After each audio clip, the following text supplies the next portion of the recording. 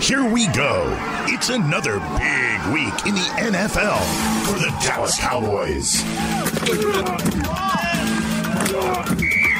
This is the Cowboys Wire podcast, powered by USA Today Sports. Now your host, Ryan O'Leary, and Cowboys Wire editor, KD Drummond. Hey there, welcome into the program. Friendly reminder to hit that subscribe button for us. Search the Cowboys Wire on Apple Podcasts, Google Podcasts, or Spotify. Whatever works best for you. We appreciate each and every one of the listeners. KD, what's good, my man? It's been a few weeks since we've dropped an episode. The Cowboys have been on this weird Sunday to Thursday schedule, but it's good to be back in our normal rotation. How you feeling about your football team right now?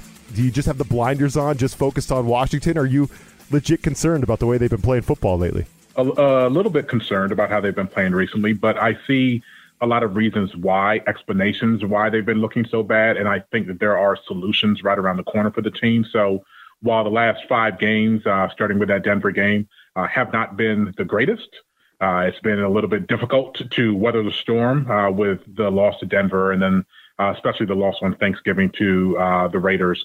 But the Cowboys have shown that they're still a quality team, just things aren't going as smoothly as they were when the team won 6 games in a row to start the season, or, from week 2 through week 8 when they played Minnesota.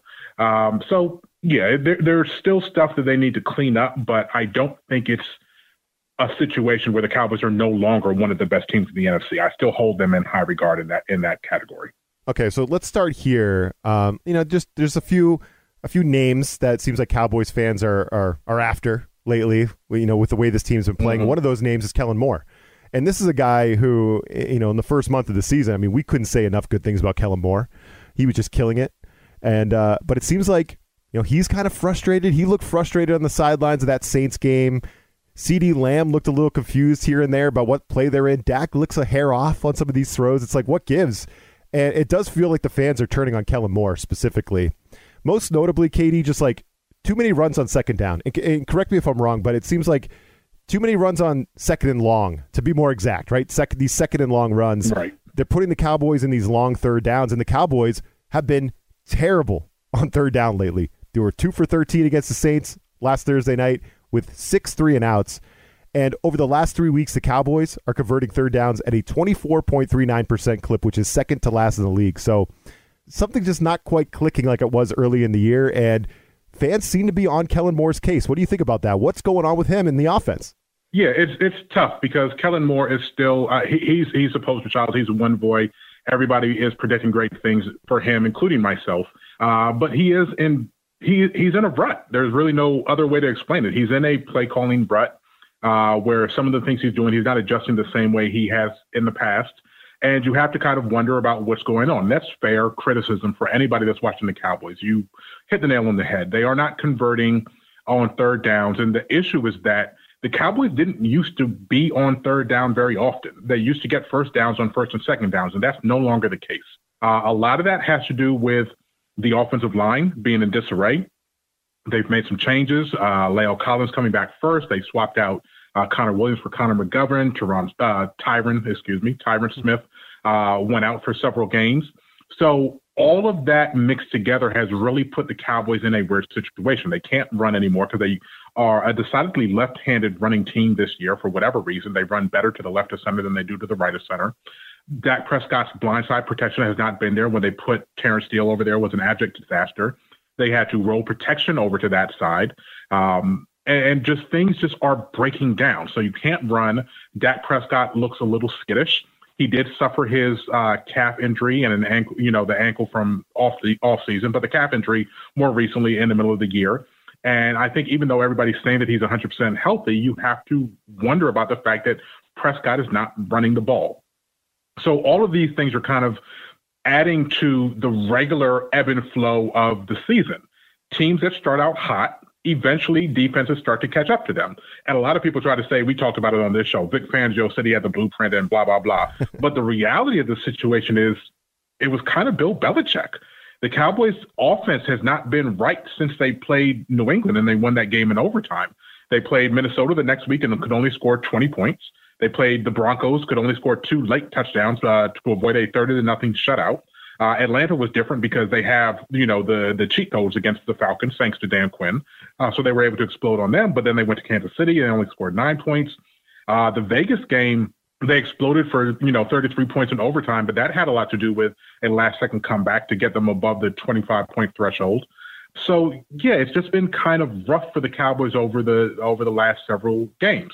But I don't think that it's an end-all, be-all, like there's no bouncing back from this. I think if the Cowboys' offensive line can settle down, and we saw La'el Collins play probably his best game since coming back in right tackle since Terrence Steele was out, it sounds like the Cowboys are going to continue with La'el Collins at right tackle, put Terrence Steele back in the backfield and have him as have him as a sixth offensive lineman, maybe put him in the backfield as that fullback that they had Connor McGovern doing earlier in the year. Hopefully that they'll put Connor Williams back at left guard. I think that was a mistake that they made there. But if they get the offensive line together, all of that comes back. A lot of people are pointed to the Ezekiel Elliott injury, and I know we're going to talk about that in a second, but Tony Pollard, outside of some big runs, he has not been averaging the yardage that he was early in the year. He's had several games where he's averaged under 4 yards a carry in this recent stretch. And then there's just the one big run that he had against New Orleans changed the face of what it looked like for him. So except for these big runs, the running game is not there. Dak Prescott is off, and it's just everything is not working right. But again, I feel like it's just right around the corner for them to work out these kinks. And I wonder if there's a little bit of a long con where the Cowboys have played these series of AFC teams and they just felt like we aren't going to put our best foot forward because we want to make sure that we have some stuff left in the tank for the end of the season and for the playoffs that teams haven't seen before. And they've kind of scaled back on some of the things with the injuries and all of those factors that are part of their decision-making process. Yeah, there's been a lot of factors with the Cowboys this year. Guys in and out of the lineup for every single reason you can think of, and the head coach. And you mentioned where I was going with my next guy, Zeke, right? He's the next guy that seems to be in the fans' crosshairs a little bit because he's not healthy, right? He's just not, you could see it in the game on Thursday night. He's just not, he's kind of laboring with that knee injury. And it felt like there was a chance he might sit down. That was kind of a storyline going into the game. And then the owner came out, Jerry Jones comes out and says, nope, he's not only he's going to play, but he's going to handle a big load in the game or whatever he said. Whatever. I'm sure Jerry put it nice and colorful. A serious load. Yeah, serious load. Thank you, Jerry.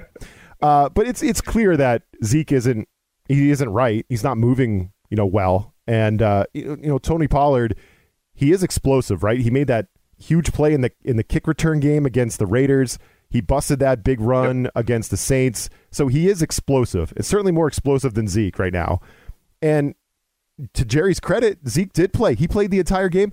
He played all the way to the end of this past game. KD, they gave him the ball when they were just running out the clock, the game in hand, the Saints out of timeouts. They handed Zeke one last run. It's not like they're trying to limit his touches, but he's not right. So the fans seem to be in on sitting Zeke down until he gets healthy for a playoff push. Do you think that's the right way to go? What do you think's going on with Zeke Elliott? We don't know whether or not rest will help because it's not a muscle injury, at least according to the reports. That is a bruise, and it's an issue that when he falls on it wrong, it starts to hurt. It tightens up on him, and then he has to basically wait until it loosens up in order to go again. And it didn't loosen up. It didn't appear to loosen up at all in the New Orleans game.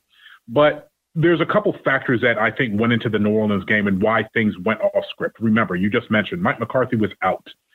So Mike McCarthy is kind of the overarching presence when it comes to the decisions on offense and defense. And the reason that I think that there was a lack of adjustments for that game was that how is Dan Quinn, who is basically a co-worker with Kellen Moore, going to tell Kellen Moore to rein it in? That's not his job. That's Mike McCarthy's job. And even though that Dan Quinn was an interim coach, he doesn't have really the authority to go to Kellen Moore and say, hey, guy, get it together, do this, X, Y, Z, because that's not his job. So we kind of saw that. And I'm wondering if the fact that Elliott was back in the game, Elliott and Kellen Moore used to be teammates. They're very close in age. And I'm wondering if that was more so Elliott, who is the absolute warrior when it comes to wanting to fight through the injury, but just kind of saying, I'm still going to get my touches. We saw his touches were down in Las Vegas against the Raiders. He only had 9 carries. Against Kansas City, he only had 9 carries. But it bounced back up to 13 carries against New Orleans in a game that they were up 17 points in the fourth quarter. He should have been resting the entire fourth quarter. Yep. but that's not the case. So I wonder if that had something to do with it, that there was nobody in Kellen Moore's ear to kind of rein him back in, because he doesn't have that much experience, only his third year as a coordinator, and that might have played a role in it. But yes, Tony Pollard is clearly a more dynamic runner than Elliott, and it works well when they're healthy and when the offensive line is working. It's a change of pace. That's why they call it a change of pace back. Elliott hits the hole at a different timing than Tony Pollard does. So when Elliott is working and he's getting those 5-yard carries and 7-yard carries, and then the defense starts to hone in on what Elliott does, you bring Tony Pollard in and he gets a change of pace and he's more productive. Now, you have situations where just everything comes together, the way that he escaped in the backfield for the big run against New Orleans this past week. But as far as just habitually being effective, you can see he's being stifled the same way Elliott is, and he's healthy. So, the issue is bigger than Elliott's injury, but I think that there is a reason that you would want to give Tony Pollard more touches, but I don't want to see it. I spoke about this in the past. Tony Pollard's not a running back one. He can't handle 20, 25 carries a game. That's just not what he's here to do. So the problem is that the Cowboys don't have anybody else on the roster that can help augment Pollard if they're going to sit Elliott. So they're kind of in a catch-22. They need to rest him, but they cannot get the run game going. And we're seeing what's happening with the difficulty that the passing offense is having with no running game to rely on. All right, interesting stuff right there. Coming up next, we're going to have takes on Micah Parsons and the Cowboys salary cap situation. There was a report out, the projected cap is out for 2022. We're going to get into all that with our questions of the week right after this. This is the Typico Sportsbook Fantasy Minute. Let's make this interesting.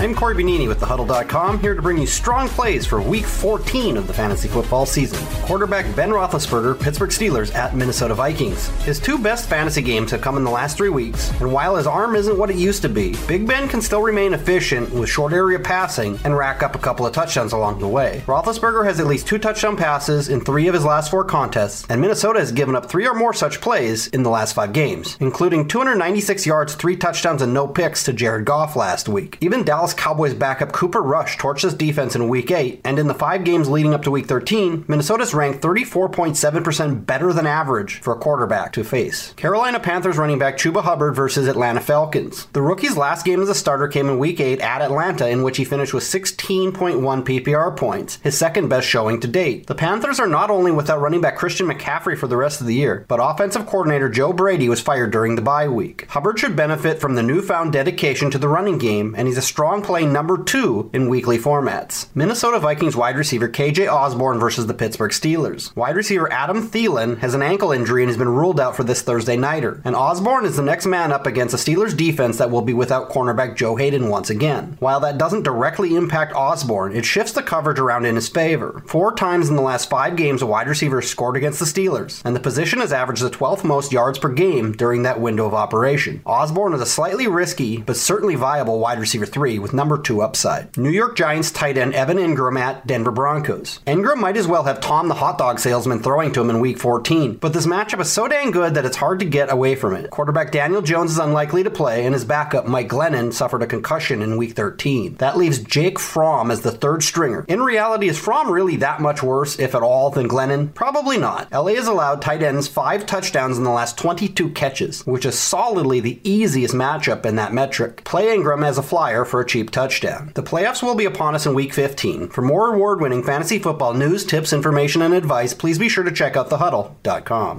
That was your Typico Sportsbook Fantasy Minute. Win your fantasy football league with thehuddle.com and use them to dominate player prop bets at Typico Sportsbook. For a limited time, new Typico Sportsbook users in Colorado and New Jersey from this podcast will enjoy a special welcome bonus. Get your bonus today at usatodaybet.com/podcast. That's usatodaybet.com/podcast. See Typico.com for terms and conditions. 21 plus only. Gambling problem? Call 1-800-GAMBLER in New Jersey. 1-800-522-4700 in Colorado.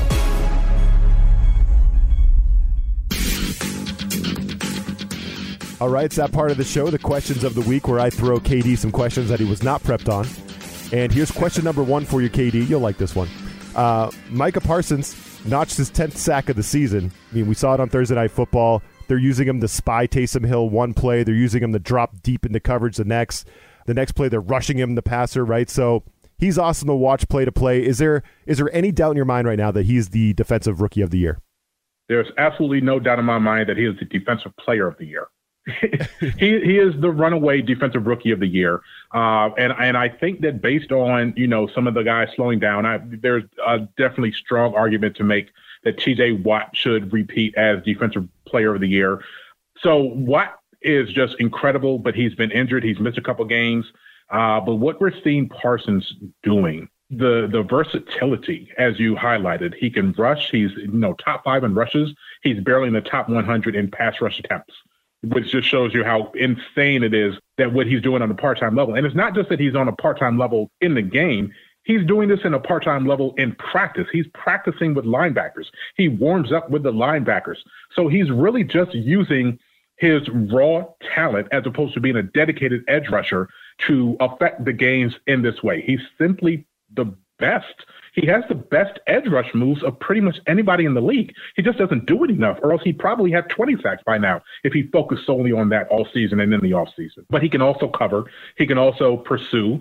It's an amazing find for the Cowboys. And we have to remind everybody of two things. One, I did not like the pick. I was anti-Micah Parsons because I do not believe linebackers matter. But he is not a linebacker. He is a unicorn, and mistakes were made. But mistakes were made by the two teams in front of the Cowboys, too, because they took cornerbacks, and, Patrick Surtain and J.C. Horn are going to be phenomenal pros. But the Cowboys lucked into Micah Parsons because they 100% were going to take one of those cornerbacks to match up with Trevon Diggs. But Micah Parsons fell in their lap, and then Philly gave us an extra draft pick and still let us take him. So hats off to the Eagles front office as well. Thanks, Philly. Yeah, we appreciate you. Yeah, thanks, Philly. Question number 2, the Cowboys are $12 million over the projected cap for 2022. KD, you have an in-depth article up on Cowboys Wire right now about the current cap situation and the potential moves that the Cowboys could do to get compliant. Everybody should check that thing out on Cowboys Wire. Who do you think are the most likely players the team could trade or outright release, KD? Because you do discuss in this article some fan favorites that, Cowboys fans might go to this article, check it out, and be like, no, I don't want to release this guy. Like, some of these big names, some of these guys were big names. Who do you think are some big names that could get outright released or traded? I'm not doing my job if I don't go through every possibility that's out there for the front office, because the front office is not doing their job if they don't at least have these conversations to figure out what's best for the team in the immediate future and in the long-term future. So in that exercise, you come up on names like Amari Cooper, there's the first who one, has a $20 million base salary. He $20 million base salary. He has just $2 million in allocated signing bonus per season. So he could easily be somebody that you could get a lot of rewards for trading, get back, high draft picks. I'm sure you can get a number 1 pick for Amari Cooper. And if the Cowboys were looking to go in that direction, he would be possible. I don't think that's a good idea. I think we've seen what happens when Amari Cooper is not right, but it could happen. Another name, La'el Collins. La'el Collins was not on the Cowboys' favorite player list as far as the front office. It was very weird that they were refusing to put him back in the lineup. They left Terrence Steele out there. He is a better player than Terrence Steele, and he is just now getting his job back. So you have to wonder whether or not the Cowboys' insistence on playing Terrence Steele was because they might look to move La'el Collins in the offseason. I don't think they're going to release him, but could they trade him? He only makes $10 million a year, and he's a top right tackle. They could 100% trade him for that contract and get really quality returns as well. So those are the two main guys, but you could also see potential releases with DeMarcus Lawrence. You could also see guys like Anthony Brown, who, even though he had that catastrophe in week 1 and the catastrophe against the Raiders on Thanksgiving, has played a really, really good cornerback position this year. But they have a guy in waiting in Kelvin Joseph that is going to need a starting spot next year. So could Anthony Brown be released and get some money out of that situation? He could be traded as well. But the main thing that fans of the team need to know is that while the Cowboys are right now over the cap, they have a already mandated restructure built into Dak Prescott's contract that's going to shave $15 million off of the cap number. It's going to get them compliant. And then everything else is just about creating wiggle room to try to sign some of these guys like Randy Gregory, potentially Michael Gallup, and some of the other free agents that they have. A laundry list, 22 free agents that they're facing this year. Randy Gregory is obviously top on that list, and then Michael Gallup is a close second. So the Cowboys are going to be looking at doing something potentially releasing Brown. Blake Jarwin's on their list as a potential guy that they could cut to be able to create some room. And then other guys that they might try to avoid doing stuff with. Ezekiel Elliott's contract, they might look to restructure DeMarcus Lawrence if they don't, release him, to let Gregory and Parsons be the main guys. So a lot of decisions that the Cowboys are going to make in the offseason. And honestly, it's going to have a lot to do with how things shake out during this run. If the Cowboys get to the NFC Championship game and don't win, then maybe they're more prone to say, let's keep the band together and give it one more shot. But if they have to play in a wild card round and they get upset, then maybe changes are made. So still a lot of decisions to be made by this front office. Yeah, it's fascinating. I saw names like Amari and Tank Lawrence in your article, and it's like, ooh, man, those would be, blockbuster franchise-altering moves if they make those. But, moves like that happen every year on teams all over the place. So something to keep our eye on. But, man, those would be huge. All right, question number 3. Buy or sell the Cowboys as Super Bowl contenders heading through December here, Katie. Are you off that track at all? I know the Cowboys have lost their way a little bit over the last month and not really crushing teams like they were earlier in the year. But do you still have confidence in them as a Super Bowl contender? I do, because what they faced in New Orleans has a very, very strong defense. And so with all of the injuries and all of the COVID stuff and how it transpired, I have no problem with the offensive performance, scoring 20 points. They had the pick 6, but scoring what they did against New Orleans. They were up by 17, and then it was garbage time touchdown that they allowed. So I still think that is the essence of this team. Being able to win by double digits on the road is what this team is built for. I think that as they get healthy, which they're doing, they're going to get Randy Gregory back. They're finally getting Nelda Gallimore back in the interior. Tristan Hill, who came off of PUP a couple weeks ago and then got suspended. He'll be back for this game. And then the formula is right there for them. The Cowboys have only lost one game to an NFC opponent, and now they're going to finish with 5 straight against the NFC, or 6 straight. They have the New Orleans game, 2 against Washington, 1 against Philly, 1 against the Giants, and then Arizona mixed in. So 6 straight games against NFC opponents. If the Cowboys can run this table, that's going to include a win over the number 1 team, and they play them at home. They played at Arizona Week 17 at AT&T Stadium. They 100% have everything in front of them. The number 1 seed is not out of their grasp, even if they can't get that, because it will still take a little bit of help. I still think that they can win on the road when it comes to the playoffs if they had to travel to a place like Arizona. The elephant in the room is if they had to travel to Green Bay. We don't do very well there. The refs and Green Bay tend to team up on us whenever we visit that stadium in the cold and the frozen tundra. But I think outside of that, there's really nothing that instills fear in me about the rest of the NFC field. The Cowboys can hang with any of them. The refs can't be as bad as they were on Thanksgiving, KD. That might take the cake. That was don't challenge them. I'm trying to challenge them. Do not challenge them, sir, because they will take you up on that challenge. That was so rough. I was like, you got to be. I'm trying to enjoy this game, and it's just like, you get off my screen, Hockey Lee. Get off my freaking screen. It's going to be an interesting stretch for the Cowboys here going down. 5 games left, 4 of them against the NFC East, including this one here coming up against Washington. We're going to get into that matchup, look at the spread, and make a prediction right after this. This is the Tipico Sportsbook Minute. Let's make this interesting. What's up? This is Jeff Clark from the Bet Slippin' Podcast presented by SportsbookWire.com. I'm here with my handicapping homie Nathan Beagle to break down this week's Monday Night Football game between the Los Angeles Rams and the Arizona Cardinals. Our friends at Tipico Sportsbook have the Cardinals favored 2.5 points and the total sitting at 51.5. I'm on the Cardinals minus 2.5 here because I have the better quarterback and the better defense. And this game is priced as if these teams are even on a neutral field, whereas I think Cardinals are favored or should be favored on a neutral field. So I'll take them laying 2.5 at home. Nate, how are you betting the Rams-Cardinals game? All right, so both teams rank in the top 10 in opponents' passing yards per game, yet they love to throw the ball. The Rams are averaging under 24 points per game versus teams with top 10 pass defenses. Combine it all, and I think the under 52 looks good.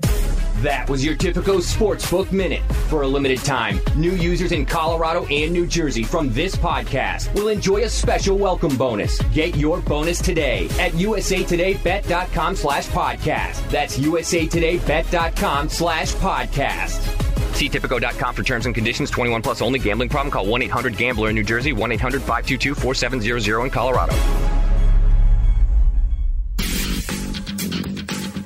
All right, KD, the Cowboys 4-point favorites as we speak right now, heading to Washington.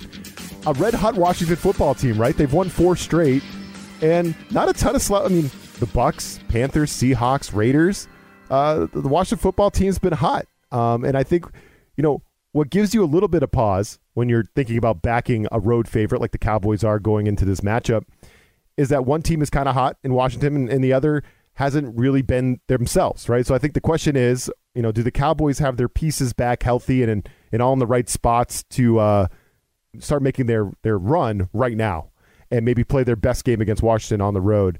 It's a question, but 4-point favorites on the road. What do you think about that spread? I am actually in favor of the Cowboys being able to cover that and giving the points and still coming out victorious when it comes to betting against the spread.